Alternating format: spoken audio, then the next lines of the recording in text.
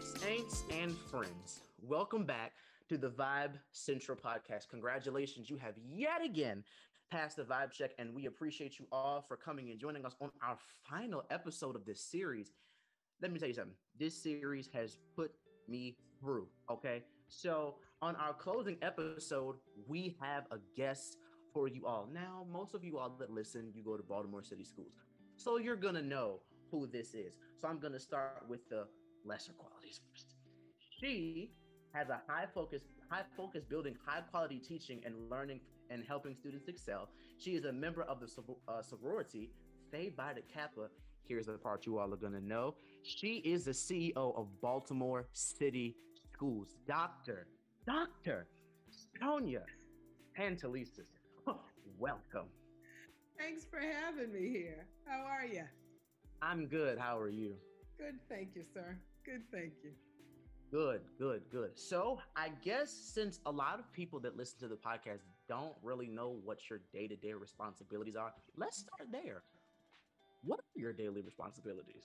No, it is a great place to start because if you're a student, you probably wouldn't necessarily know. So as the I don't either. So it's me. I'm weak. No, you're part. There are a lot of people who don't. So couple of things that I do. One, overall, generally speaking, I oversee the school system. So that means everything from, say, meetings about how we get new buildings, how we get roofs changed, right? So the physical kind of plans of schools, and I work with our chief operating officer to do that, all the way to legislative matters that concern the school district. So during legislative session, I'm out lobbying for more funds for the school district, doing the case making for that.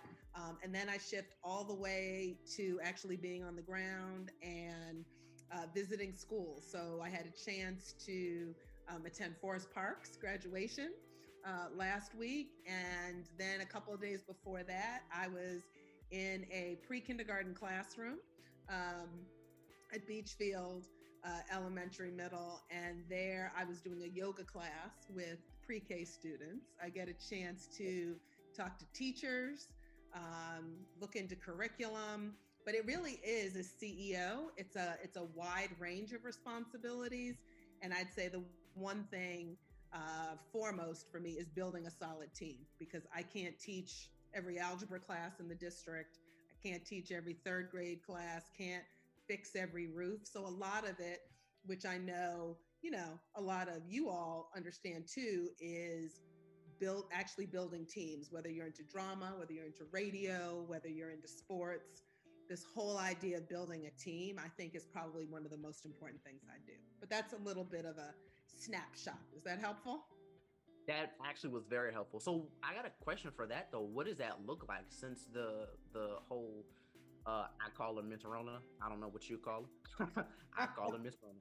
What does that look like since the pandemic, and now kids are finally, with the hybrid plan, kids are going back into schools and parents are now feeling comfortable letting their kids even out of the house. So what does that look like going into schools for you as the CEO? No, it's a great question. So this last year, at the beginning of the year, a lot of it looked like going into virtual classrooms, right? So I would pop into a virtual, like a Zoom class, or, take a look at I can't remember, what do you call it? The Kahoot, right? The Kahoot. Oh, yeah, Kahoots.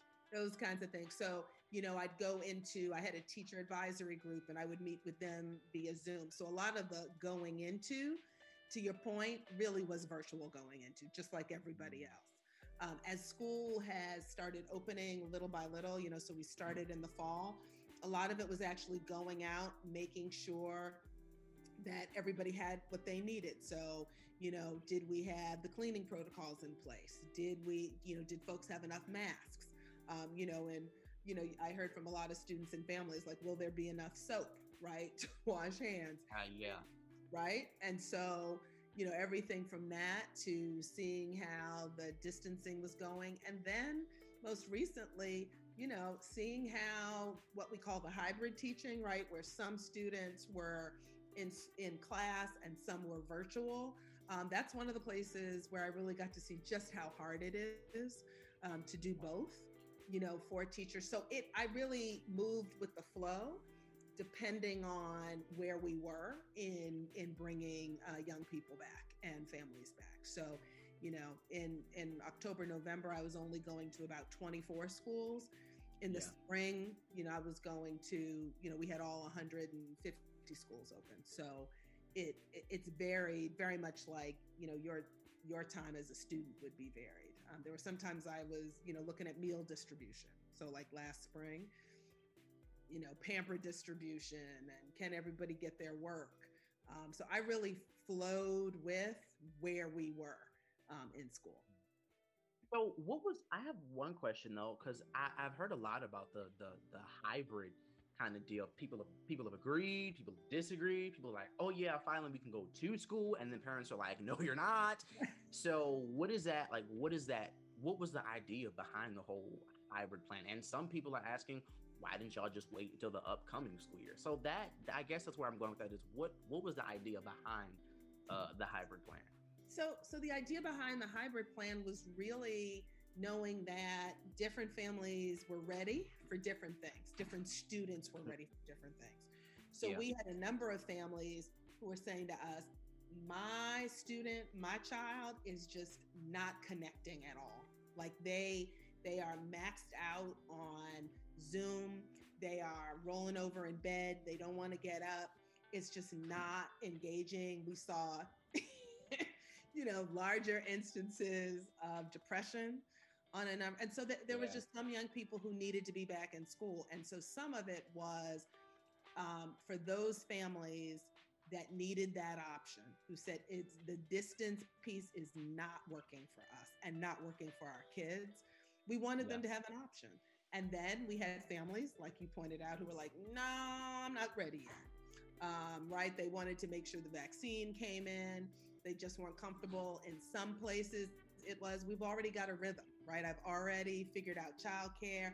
I've already figured out how we get people back and forth.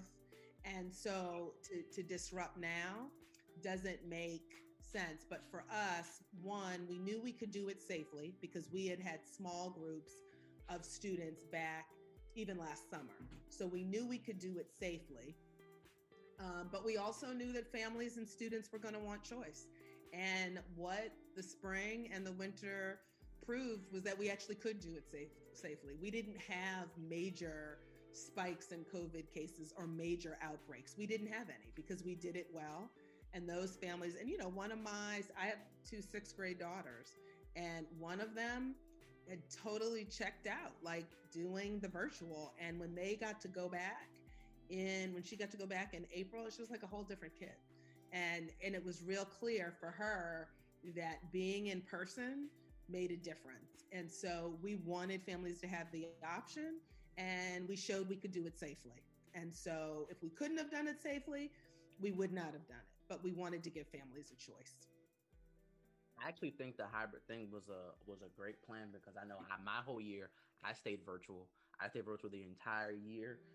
But that was a hard year, and I'm not going to sit here and lie. That was a very hard year. So I think the hybrid plan that was put in place for kids was very good. All right, we're going to shift gears a little bit. Sir. Sure. So in lieu of everything going on in Baltimore City Schools, for those of you that don't know or that are listening and that don't know, Baltimore City Schools have currently seen some allegations, if you will. Allegations of assault, sexual harassment. And so this was one of the main reasons that I called you, Dr. Santelises, because I was like, I'm going to be honest. I'm going to tell you what I told everybody. I was like, forget this. Give me the head honcho. And I want to talk to Santelises about this because this is a rising issue.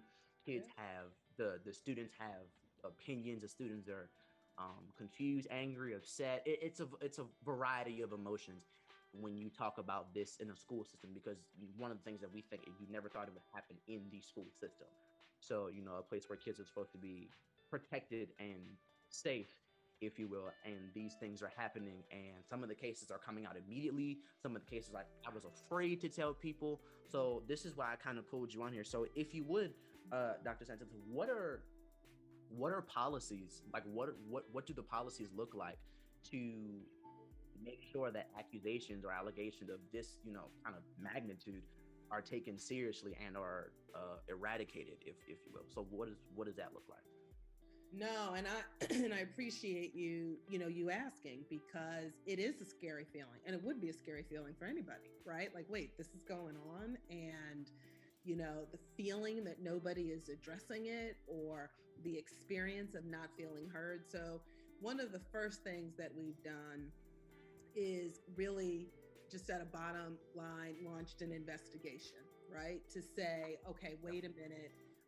Young people who make a claim have to be heard. It can't just be, oh, no, you're making it up, or, oh, it took place too long ago. So one of the first things we did is we said, we have to launch an investigation. So that was one piece. And I think that's an important piece for young people, for students to know. And that, to be honest, to be frank, we had to clarify with school-based staff, right? Because what we saw in the policies, as you, I think, rightly pointed out, was that depending on how people were interpreting the policies, it would be very easy to say, well, unless it reaches this level, it's not worthy of an investigation, or not, it hasn't reached the point of an investigation. And so one of the things that we also did, in addition to launching an investigation, is we've gone back over the policies and the guidelines and really the directives for schools to say, okay, where was the fuzziness and the confusion?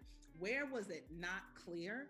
That it's not just, when it gets to the most extreme level that it's worthy of an investigation, but that when it is repeated, right?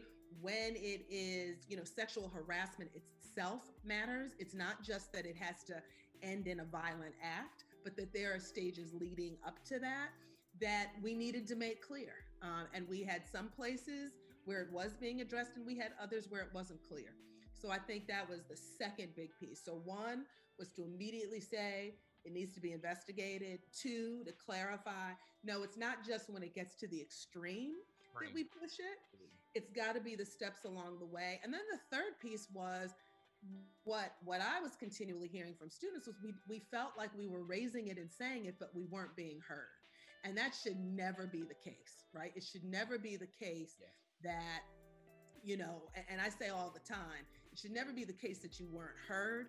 There might be some disagreement about kind of what decisions were made or how we move forward. But in a lot of cases, what we were hearing from young people was, we tried to surface it and nobody really did anything, or we tried to surface it and it wasn't taken seriously. Right. And that's a huge issue. And so part of what we've done is really, we launched, at least in the case of one particular school, we've launched an advisory council to really say, okay, what part of the way that school runs is keeping young people's concerns, particularly in this area, from being addressed, and how do we get the feedback about what are the policies that needs change. And so we've been doing a lot more groundwork in individual schools, because that's the other thing young people said to us is, look, this might be the policy on the book, this might be how it rolls out in another school, but it doesn't mean it's happening that way every place. So we did launch an advisory council, particularly at BSA, where a lot of the attention, at least the media attention, was given. That's my school. Sorry, that's your school? What year are you at BSA? I am 2023. Nice.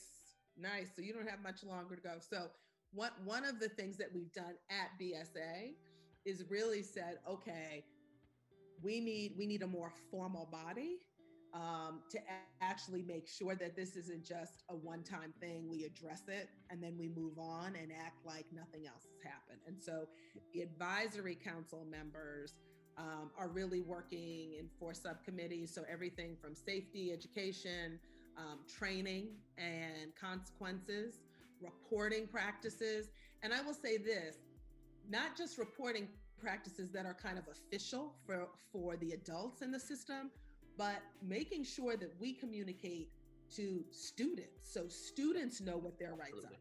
So students know this is how you report an incident, and this is what you can expect to occur when you report something. And if it doesn't occur, this is what you can do. Because a lot of what we were hearing was, students felt lost. They felt like there was no other place to go if things weren't happening. So that's some of what we've put in place. And I think that this, to me, one of the biggest pieces is it should never be that a young person surfaces this serious of a concern. And sexual harassment, sexual assault is incredibly serious. And Absolutely. we've got to be able to put that in place, not just for the incident, but for the culture of the school. Absolutely. So I have one question about as far as the advisory council goes. So this advisory council at my school, hey y'all, let me just do that real quick. Please. But the advisory council, is that for the entire city school, or does that go for just BSA or just this school or just this? Is the student council like overseeing the entire district? No, it's a great question. So I would say the BSA advisory council is specific to BSA because we wanted to make sure that there were members of the BSA community who could tell us what was going on at BSA. And what we're also doing is we have a youth ambassador program that we've launched in about 12 high schools. And the whole purpose of the youth ambassador program is to have similar leadership, right, kind of councils along with the student council in every high school.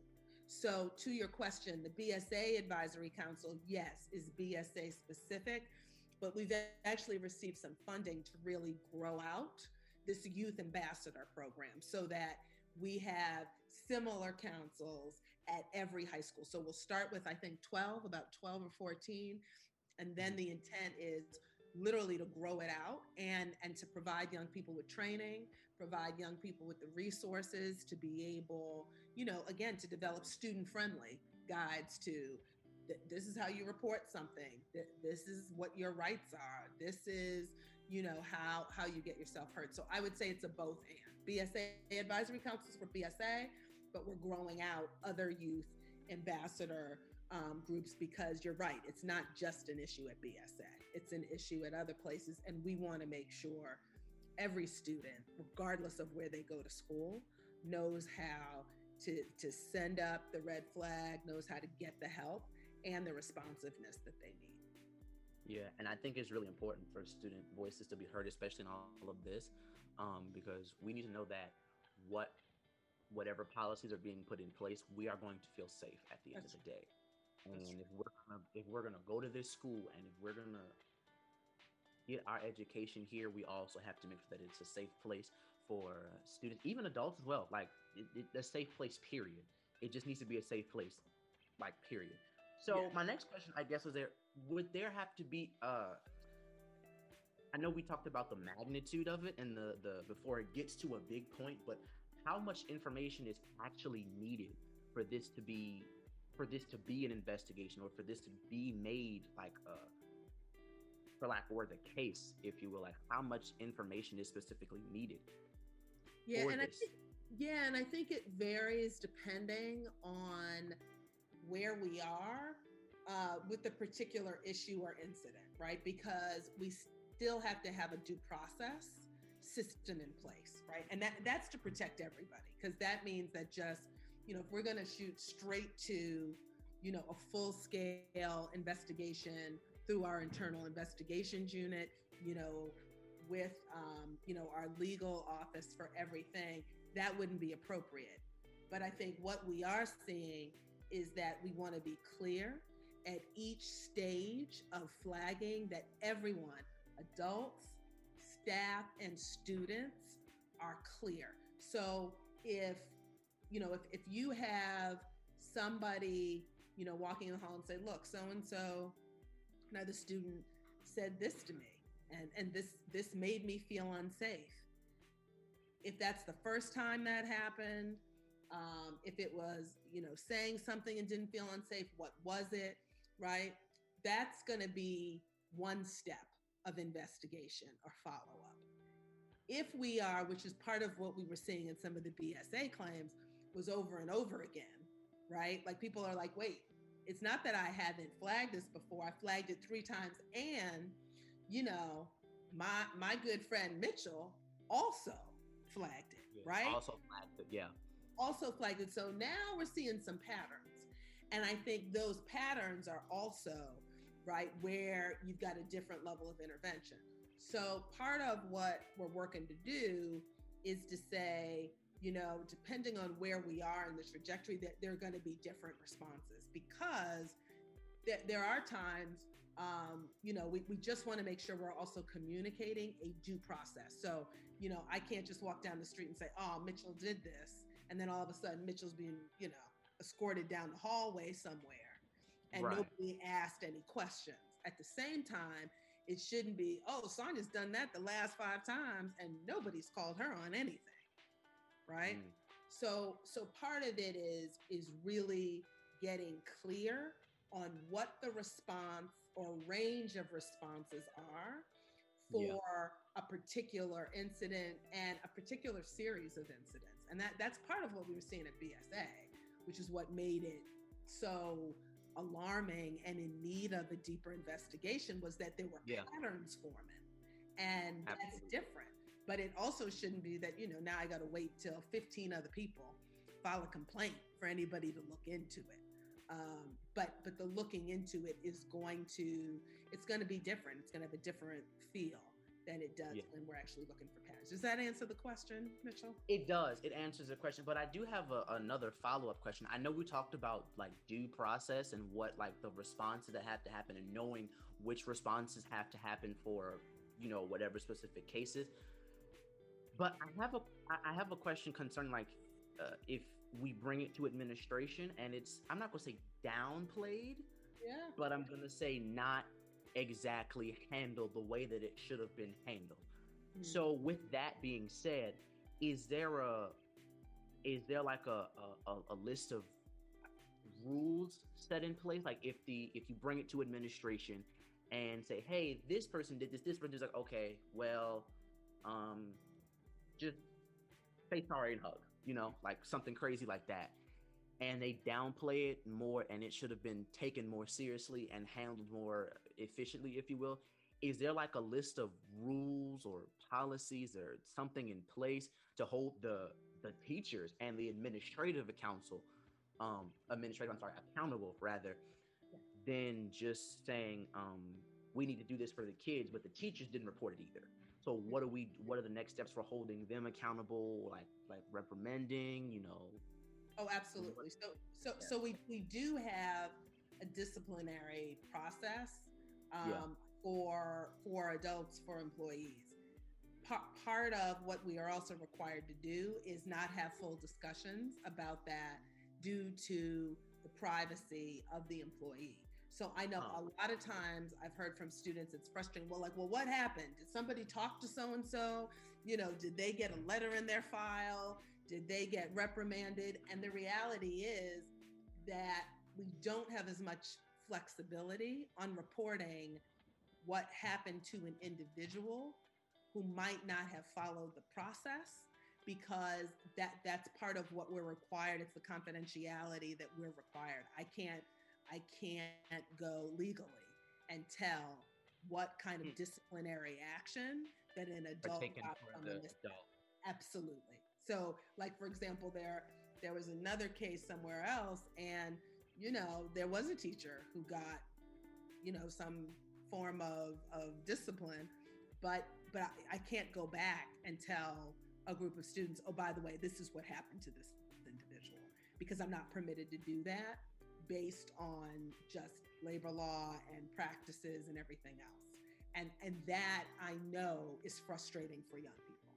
You know, we can say, you know, we did take issue, but I can't say, oh, by the way, we put a letter in that person's file, because that I'm not permitted to do.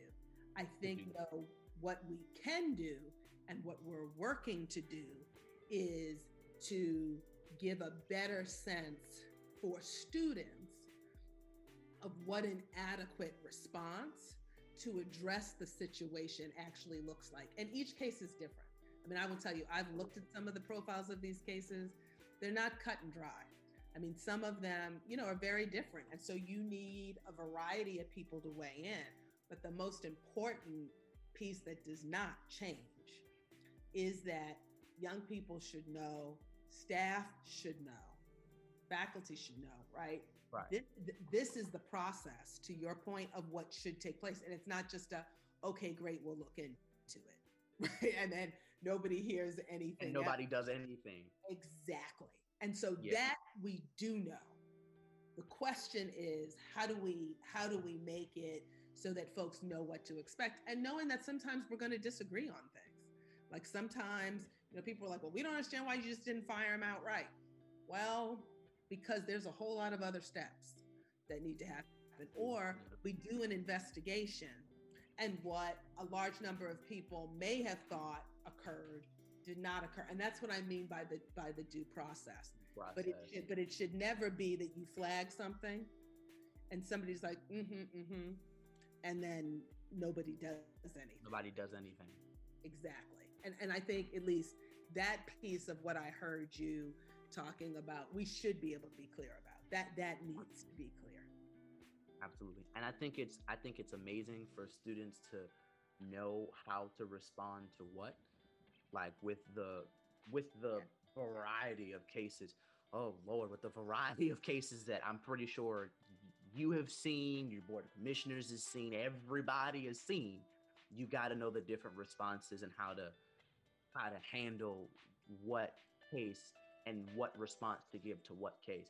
And it's been something. But I have a question about the social media aspect of making sure our voices are heard. So as you know, with BSA, and I think a couple of other schools have pages where this happens as well, where I'm not going to say victims, I'm going to say victors because they got through it. They would share their responses on, I'm not going to say, all what was said, but I'm going to say they share their stories on social media, and they would share them, and they would get the attention of, we see how far this went. So do you think that was a helpful way, or if you were there, what kind of ways would you have taken? Because some people are like, well, why did they just go to the board? I've heard things like, well, why didn't they just go to the board and say, why did they just do this? And the students are like, because the board is not listening. That's as simple as that, because the board wasn't listening. So we're going to take to a platform that people can hear us. And if it gets back to them, good. That's what we want. So what responses or what steps, let me say steps, what steps would you have taken if you were like in this instance and maybe social media wasn't the greatest idea, or you didn't think social media was the greatest idea? Do you think it was good? Do you think it was, your like weigh in on that?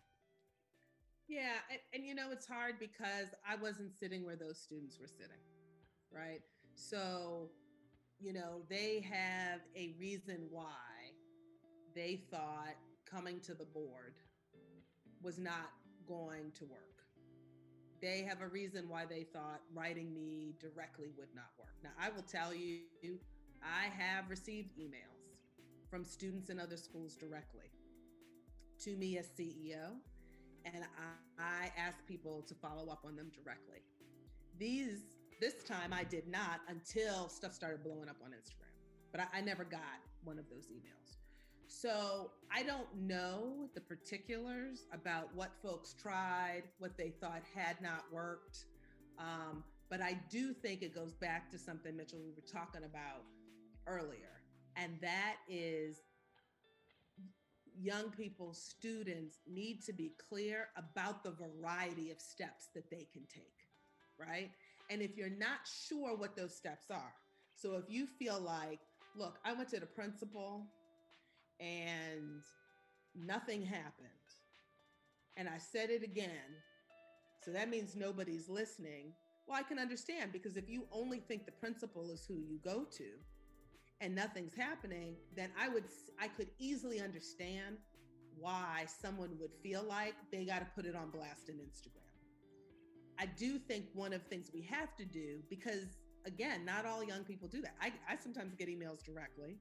I know my ombudsman Karen Lawrence is one of the places families and young people go if they feel like nobody has heard them before, right?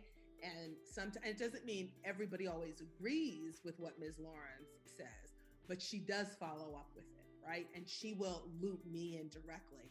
And I think that there are other ways, but I can certainly imagine that if young people didn't know those ways, if students weren't aware of those other avenues, and they felt like, now, if they say, look, I emailed you 5 times about this, Dr. Santelises, and nothing happened, well, then yeah, I definitely understand why you would take to Instagram. Right. But I do think we have to do a better job at saying these are the other channels, because what is clear to me is not all students know what those other channels are. Some use those other channels, some go straight to social media. And what I think my job is to make sure that students know those other channels, number one. And number two, that we are clear with administration and staff at the school level what proper follow-up looks like, so that even if because there are adults who disagree with decisions that get made. I mean, that's just part of life. It doesn't mean, and I think that's another piece. When folks, is it that you want a response, or unless I do exactly what you want me to do, then are you going to say I didn't respond? Or is it that I responded and you got part of what you want, but you didn't get the full piece? And see, I think that's why clarity of what the process is so important, because sometimes, I'll have some students say to me, I still disagree with you, but I felt like I was heard, right? But when it is an issue of safety, a student should not feel unsafe. And that's what we were originally talking about. That's different than I disagree with you on uniform policy, right? Or I disagree with you on, I don't know, whether we should be able to go across the street at break. That's different than I feel physically unsafe and I feel as if no one is hearing me. That for me signals, okay, you need to have another channel to go to, because that's what happens with a lot of parents. If they feel like they're not heard at the school level, they feel like it's not going. Some of them will go to Chief Davis, who's the chief of schools. Mm-hmm. Some of them go to Karen Lawrence, who is the CEO's ombudsman, and that is her role. That's why she's in that role, to make sure that everybody knows you don't have to just stop with 1 or 2 people. You have a way of appealing and saying, oh, wait, I still don't think this was addressed, and it needs to be addressed. And so that is, to me, what's important, because I can't go back and understand fully what the young people who posted were feeling in the frustration. But I do know that feeling physically unsafe has got to be a priority. And nobody should feel in a school like they are physically unsafe and nothing is being done to address it. Absolutely. And I think it's imperative. Let me put it this way. It's imperative to know your routes and routes to where to go. Like, if something like this happens, where do you go? What ways can you take? How do you know how to report it? Like, what are your rights as a student, as a kid, as a person? Yes. Period. What are your rights? And I think it's very important for students today, next year, the year after that, the year after I'm long out of Baltimore City school system and I have a 9-to-5 job somewhere. Like, I think it's very important for students to know this. So my next question is, as these policies and these things begin to roll in and the investigations continue, what can happen to further educate students on, in this case, it would be consent with these types of things? How can we further educate students? And even the mental, because this is me, I really think that behind every predator, there is an issue of the mind, and that's me.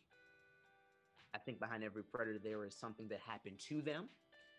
There was a mindset approved by people around them. So, how can we put mental health services in place, further educate students on consent, and the mental aspect of it could be a whole different conversation in itself.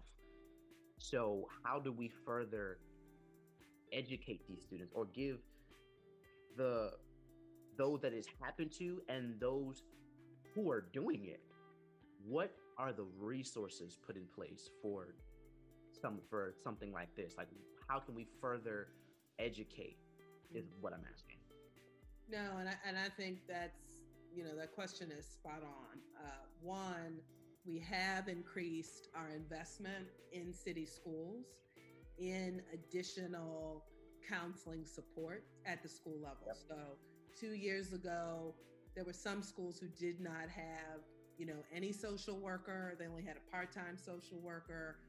We put it in the budget 2 years ago that every school minimally had to have one full-time social worker, so that you had somebody trained in counseling, right, who could help support, to your point, the mental health needs of schools and students, right?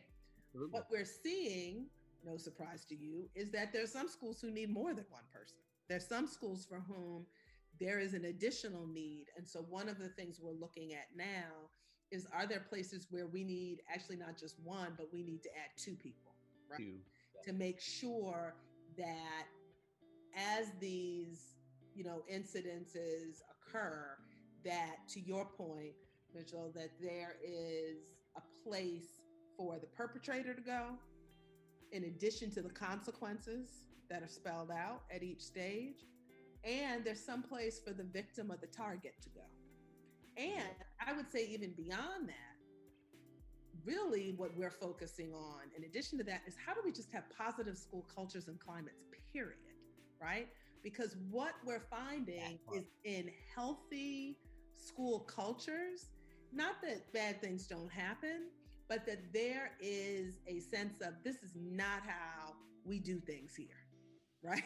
This is not part of our culture. So we're also looking for when young people return in the fall, because some people are like, well, what's going to be different at school? We're looking at instituting wellness checks so that individual young people are getting wellness checks. So before you get into a space where you're engaging in behavior, or the target of behavior, that, you have somebody checking in on you, right? Like, that's where it should come up. Like, I'm finding this challenge. Where is it? Two, really beefing up the places in the school schedule where, to your point, Mitchell, like, we can have conversations and young people can learn information about different behaviors and different, what healthy relationships look like.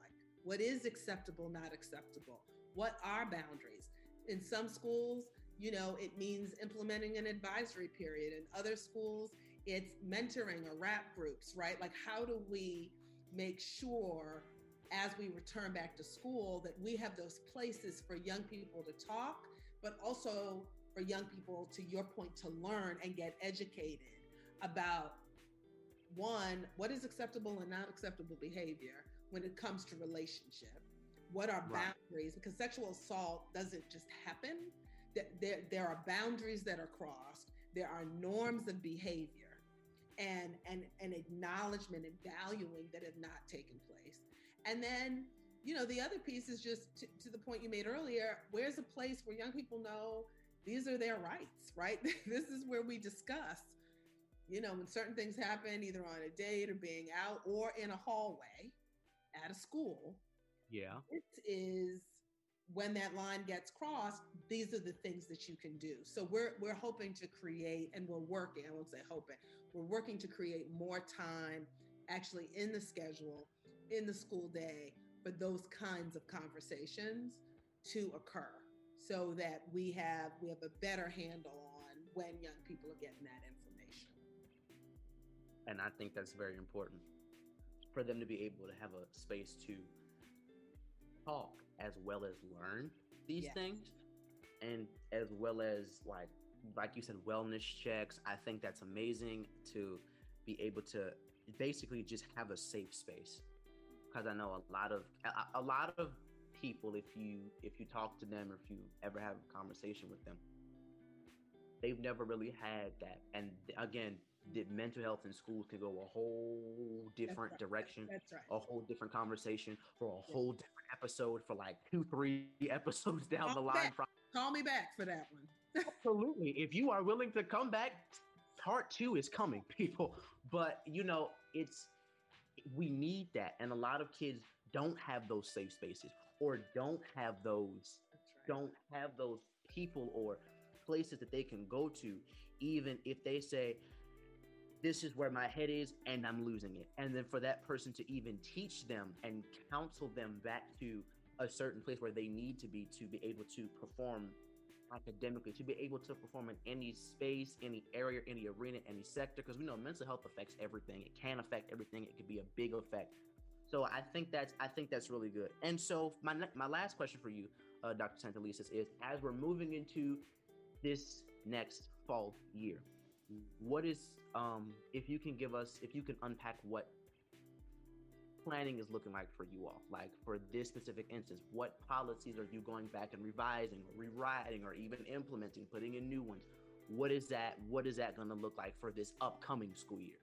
Yes, no, and that's great. And some of them I just relayed to you. Those are things that we're looking to implement, wellness checks, more of the advisory talking space, sharing space.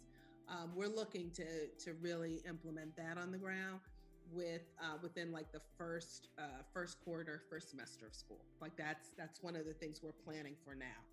I think the second piece, a number of students know about, and that is we wanted to make sure that young people had the chance to recover academically, because that's also causing anxiety, right? You have young people who at the high school level who check out, who are like, wait a minute, I'm going to fail 3 classes. So what folks probably know by now, and it doesn't mean every little incident is, totally resolved, but part of why we made the move to the no credit as opposed to failure on transcripts is because we wanted to acknowledge that young people, adults, have been through a heck of a lot the last year and a half. I mean, this has not been, this has not been easy on any of us. And so this is the year to have grace. And so the grading policy was a way to say to young people at different levels, it looks a little different at elementary than it does at middle, than it does at high. But in each case, what we've said is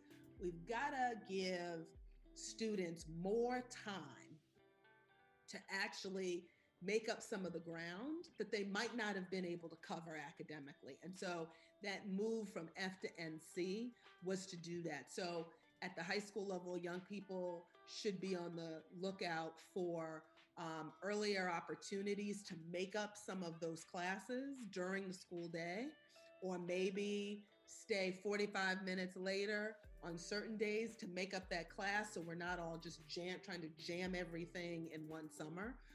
We've also said it's not going to just be this summer, but next summer, that young people will have more runway, because what we really just want to signal is it's okay to come back no matter how bad it was academically.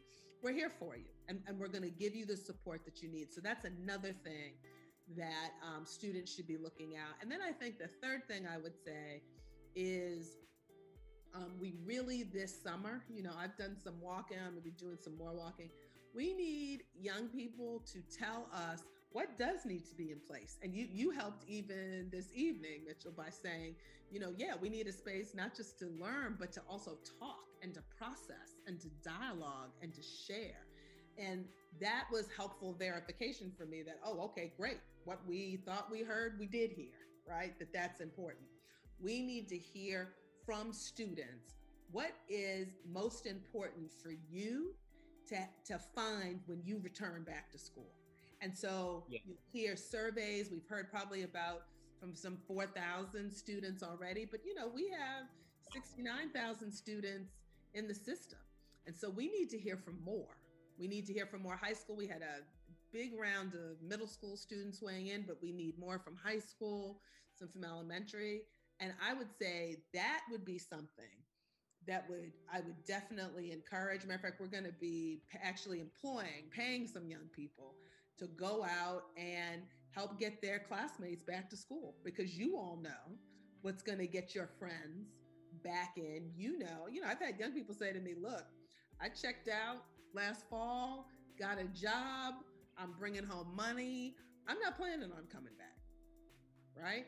And so we need to know from their friends, from their peers, from them, well, what needs to be true in order for you to finish? So I would also say to students, keep your eyes out for information about how you can work this summer and into the fall and get paid to help bring your friends and your colleagues back to school, and how you can help us know these are the things that, if you have it in place, will make a big difference about whether students come back or not and how they come back.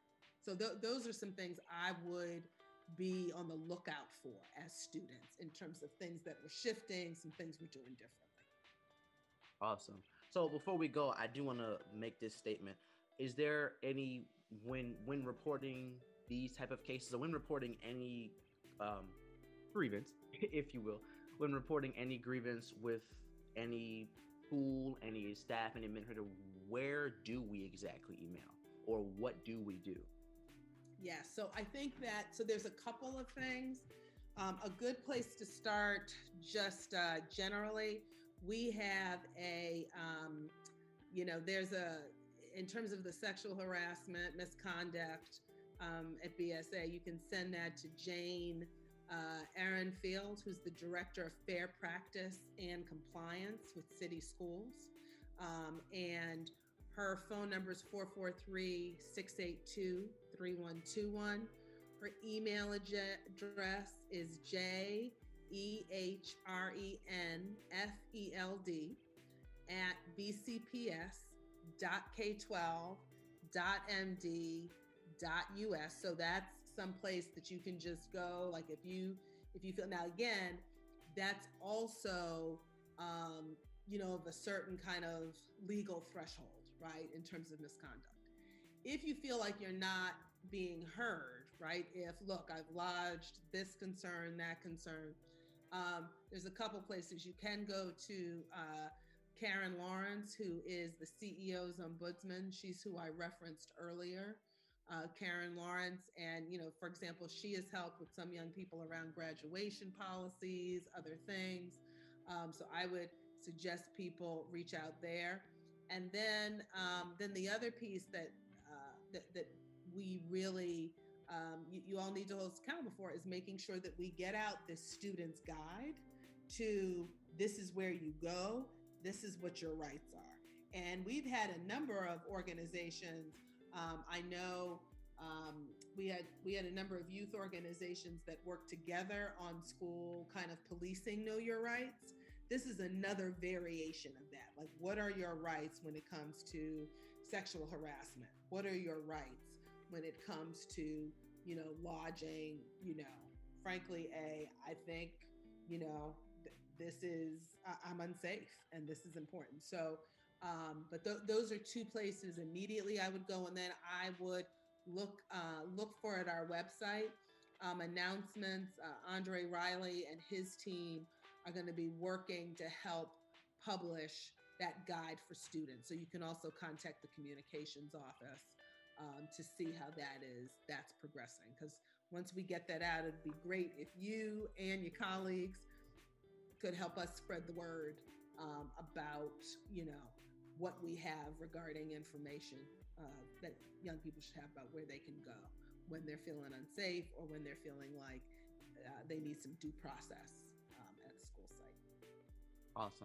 Awesome. Well, Dr. Tantalisas, I can't thank you enough for joining me in this closing episode of our series. Are we going to get you back? The world may never know. Insert suspicious music here. But no, seriously, thank you so much for joining us. I'm pretty sure you cleared up a lot for students. You cleared up a lot for me. You probably cleared up a lot of adults that listen as well. So we thank you. You heard it here, Vibe Central. We out.